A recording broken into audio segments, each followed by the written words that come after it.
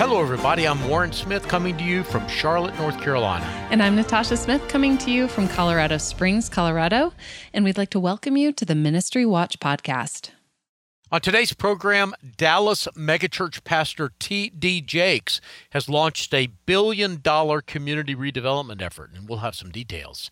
And a former executive at Southeastern University in Florida pleads guilty to fraud. We'll explain how the complicated fraud occurred. Also, a new survey by Lifeway Research indicates that Christians' views about tithing are shifting. We'll have details from that study. We begin today with news that popular Christian apologist John Ankerberg has been suspended from the Evangelical Council for Financial Accountability. The Ankerberg Theological Research Institute, which produces the popular John Ankerberg show for Christian television, has been suspended while the organization is under review for compliance with 4 of the ECFA's standards for financial accountability. Those standards relate to board accountability and the use of donor funds. The review of Ankerberg's organization by the ECFA comes after a former fundraising executive at the organization went public with concerns about how Ankerberg used nearly $20 million raised to fund audio Bibles. The concerns were first reported by Ministry Watch and were later the subject of a lengthy front-page story in the Chattanooga Times Free Press. In his whistleblower complaint, Andrew Yeager claimed that Ankerberg had raised more than $16 million since 2016 for audio Bibles. On the John Ankerberg show, Ankerberg promised to work with an Albuquerque-based ministry called Faith Comes by Hearing to distribute audio Bibles to unreached people groups and others all around the world. But Yeager claimed that less than $3 million actually went to Faith Comes by Hearing during that time period. Yeager says that much of the money stayed within the ministry to fund the Ankerberg's use of private jets and to build the coffers of the organization. The Ankerbergs dispute Yeager's story, but only in the details.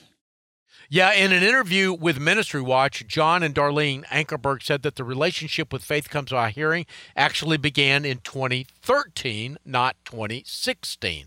They say that the ministry has taken in about $20 million for audio Bibles, not the $16 million asserted by Yeager.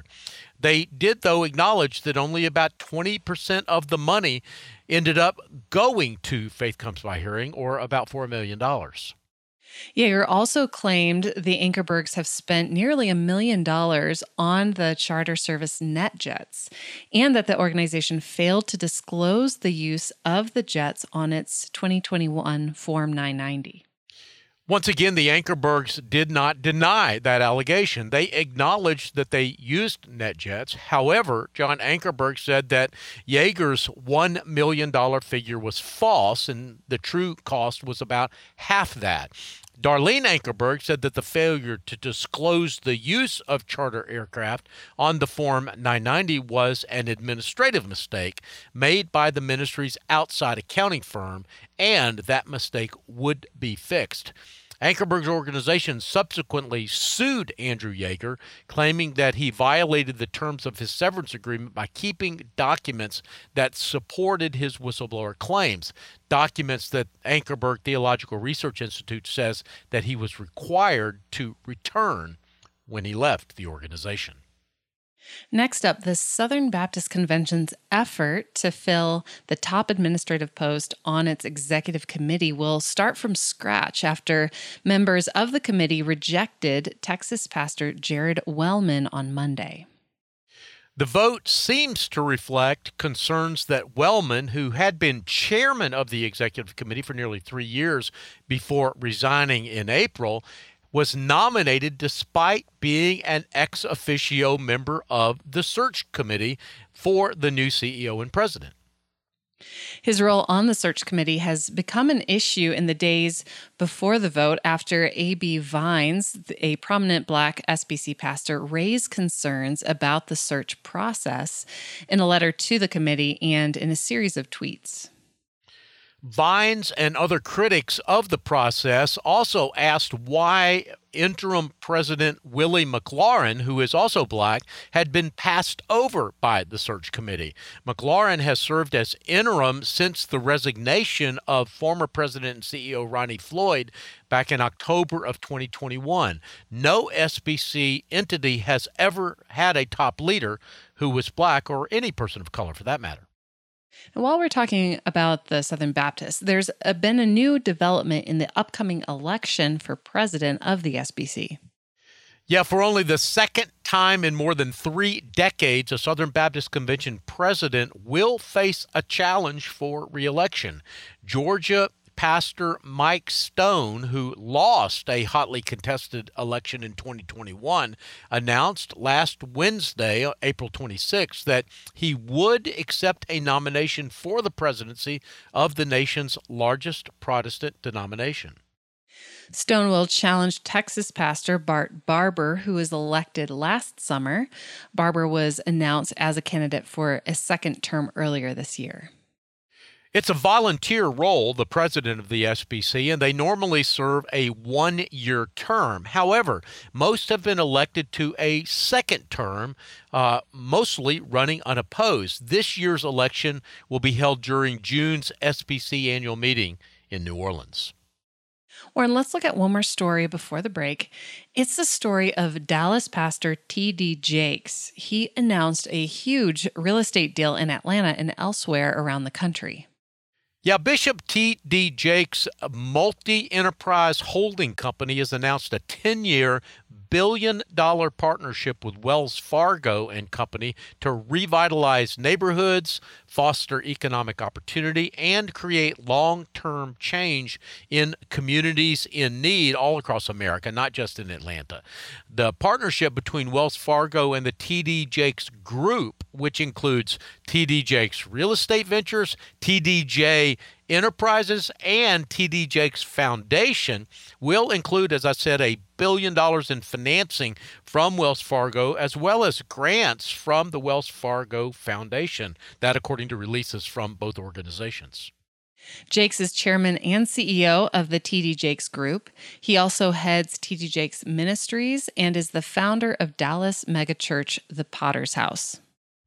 In 2022, T.D. Jakes Real Estate Ventures began purchasing nearly 100 acres that had formerly been Fort McPherson, an Army base near downtown Atlanta, to create a community with commercial and residential space. Plans for the land include mixed-income housing neighborhoods with single-family homes, townhomes, apartments, as well as food and healthcare options, green space, a bike path, even recreation centers. Wells Fargo said that for its first collaboration with the Jakes organization, it will support the Fort McPherson project as a financial partner. The Wells Fargo Foundation, as well as the T.D. Jakes Foundation, also announced plans to provide financial education in underserved low and moderate income communities in Atlanta, Chicago, and Dallas, and to revitalize neighborhoods by increasing home ownership and fostering business creation. Warren, we need to take a break. When we return, the story of a small church that has had a big impact in a North Carolina town. I'm Natasha Smith, along with my co-host Warren Smith. We'll have that story and much more after this short break.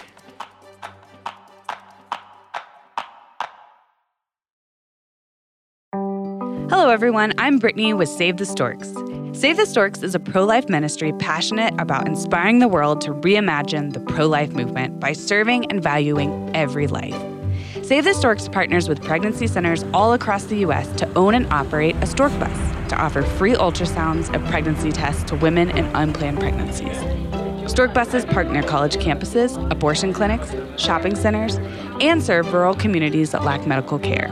Save the Storks is pleased to be the sponsor of the Ministry Watch podcast. For more information about our life-saving organization and how we partner with pregnancy resource centers around the country, go to SaveTheStorks.com. That's SaveTheStorks.com.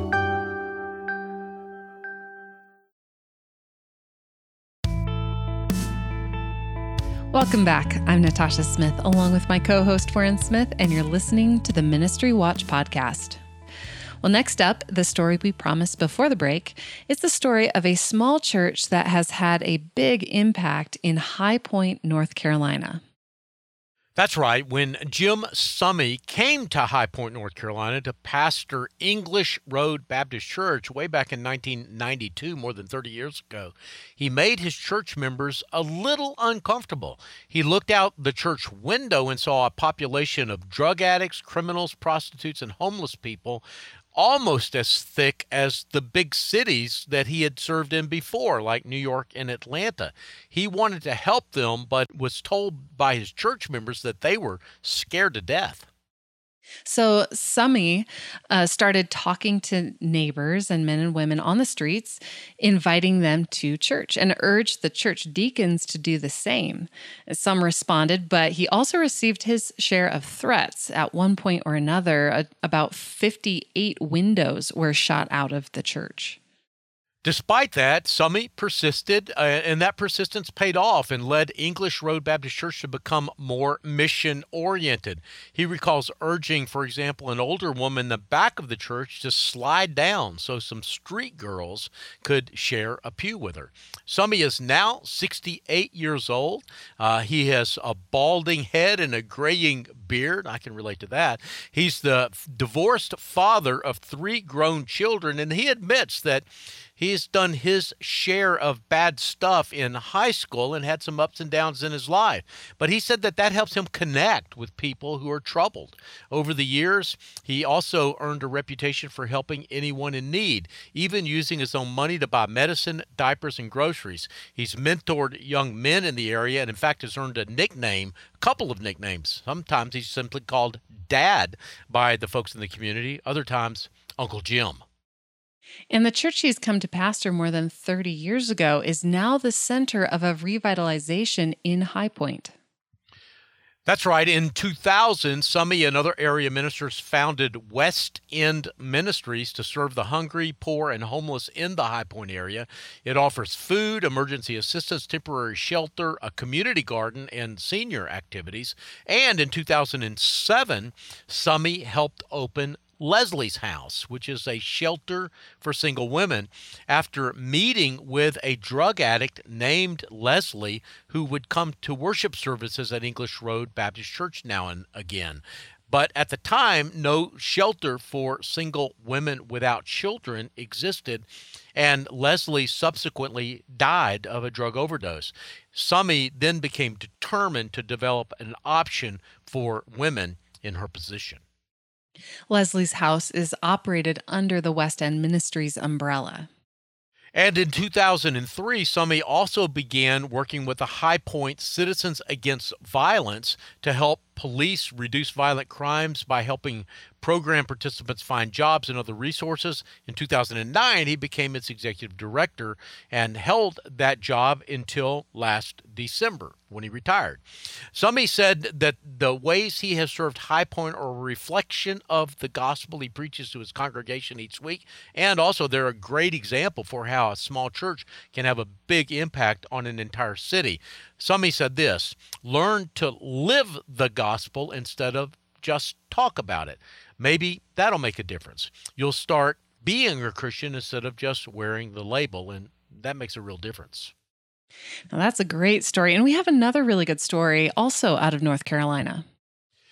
Well, we've reported for the last couple of years now that a lot of churches are closing, and sometimes they leave behind buildings or parsonages that need to be repurposed. Simultaneously, the country is experiencing an affordable housing crisis as well as a refugee crisis. So a group of Baptist churches, also here in North Carolina where I am, have discovered that individually these two situations, refugees and closing churches, are problems. But when you link them together, they can become two solutions. These churches have vacant church-owned buildings, often homes that they can actually use for refugee housing. That's right, and they formed an organization called the Welcome House Community Network. Last Saturday, the group held its first Housing and Hospitality Summit, and 210 congregational leaders, mostly from North Carolina, but from other states as well, came to learn how to use vacant church properties to minister to refugees. The conference made plain the twin realities. Number one, a glut of underutilized church properties, and number two, a severe shortage of affordable housing for newly arrived refugees with little means. So far, about a dozen churches in North Carolina's Triangle region, that would be Raleigh, Durham, and Chapel Hill, have retrofitted ancillary buildings for use by refugees. And all about 40 buildings, including churches in Virginia, Tennessee, and Texas, have joined the Welcome House Network. The churches typically charge the families a nominal fee of about $10 a day to cover the cost of utilities, and otherwise, though, provide both hospitality and community connection. Our next story also involves church buildings tangled up in a lawsuit with important religious liberty implications. The two churches are in New Jersey, and they filed a federal lawsuit against a historic preservation board for discriminating against them in the distribution of funds because of their religious function. In other words, because they are churches. Because of recent decisions by the U.S. Supreme Court, for example, the Mendham Methodist Church and the Zion Lutheran Church Long Valley decisions, they've asked the court for injunctive relief and compensatory damages. In 2003, residents established the Historic Preservation Trust Fund to distribute county tax revenue to repair, restore, and preserve historical buildings in the area. And the fund has worked well. A Masonic lodge, a community theater, restaurant, a women's club, they've all received grants for their restoration projects. And in fact, even one of the churches in the town received money. But in 2018, the New Jersey Supreme Court ruled that the state's religious aid clause prohibited the government from providing grants to preserve the architecture of historic churches. So the Mendham Methodist Church has a building in the center of Mendon Historic District in New Jersey that dates back to 1893, and they host a congregation, a very small congregation, only about 10 members, but they also have community events in the building as well, music lessons, a jazz concert, even a thrift shop. Zion Lutheran Church Long Valley has an even longer history. Built in German Valley in 1832, the Gothic revival-style building has been expanded over the years to fit the needs of the congregation, which currently numbers about 100. Now, this lawsuit claims that by denying these churches funding from the Historic Preservation Trust Fund, the county has engaged in intentional discrimination against them based purely on the fact that they are religious organizations. That's a violation of the First Amendment and the Equal Protection Clause of the 14th Amendment. So far, though, the county has not responded to the complaint. Our next story comes from Florida, and it's one we mentioned at the top of the program.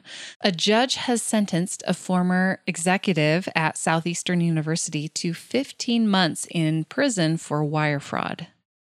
The Department of Justice said that Brian Carroll entered a plea deal in January to culminate a case that began back in 2017 when he worked for the Florida Christian College. When Carroll, who now resides in Tennessee, was executive vice president at Southeastern, he undertook a project to redesign one of the college's websites and the digital brand. At the same time, Carroll himself created an anonymous company based in New Mexico. Carroll's company bid on the web rebranding project. In fact, they submitted a bid for $185,000. And the Department of Justice claims that Carroll recommended and promoted that his own company get the bid. According to officials, Carroll's recommendation led Southeastern to accept that offer, and in late 2016, the company received a string of wire transfers from Southeastern that extended over several months. The August 2021 indictment lists 5 wire transfers totaling a little over $114,000. The Department of Justice statement said Engel and the Southeastern Board were unaware of Carroll's connection to the LLC. Now, Carroll had hired a separate New York-based company to handle all the work and develop the website. In fact, Carroll's company, the one that had received $114,000, actually got the job done by this New York company for about $30,000. So they were able to obtain about $155,000 in illegal profits, at least if the full amount had been paid. Carroll was given a 15-month sentence and ordered to forfeit the other $42,000, the proceeds from a single count of wire fraud for which he pleaded guilty per a deal with the prosecution. Warren, we're going to take another break. When we return, our lightning round of ministry news of the week. I'm Natasha Smith, along with my co-host Warren Smith. More in a moment.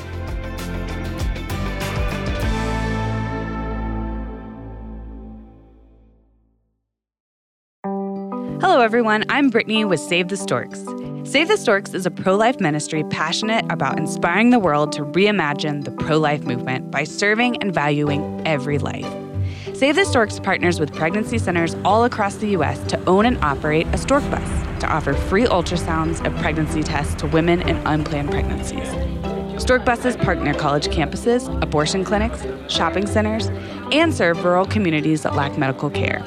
Save the Storks is pleased to be the sponsor of the Ministry Watch podcast. For more information about our life-saving organization and how we partner with pregnancy resource centers around the country, go to SaveTheStorks.com. That's SaveTheStorks.com.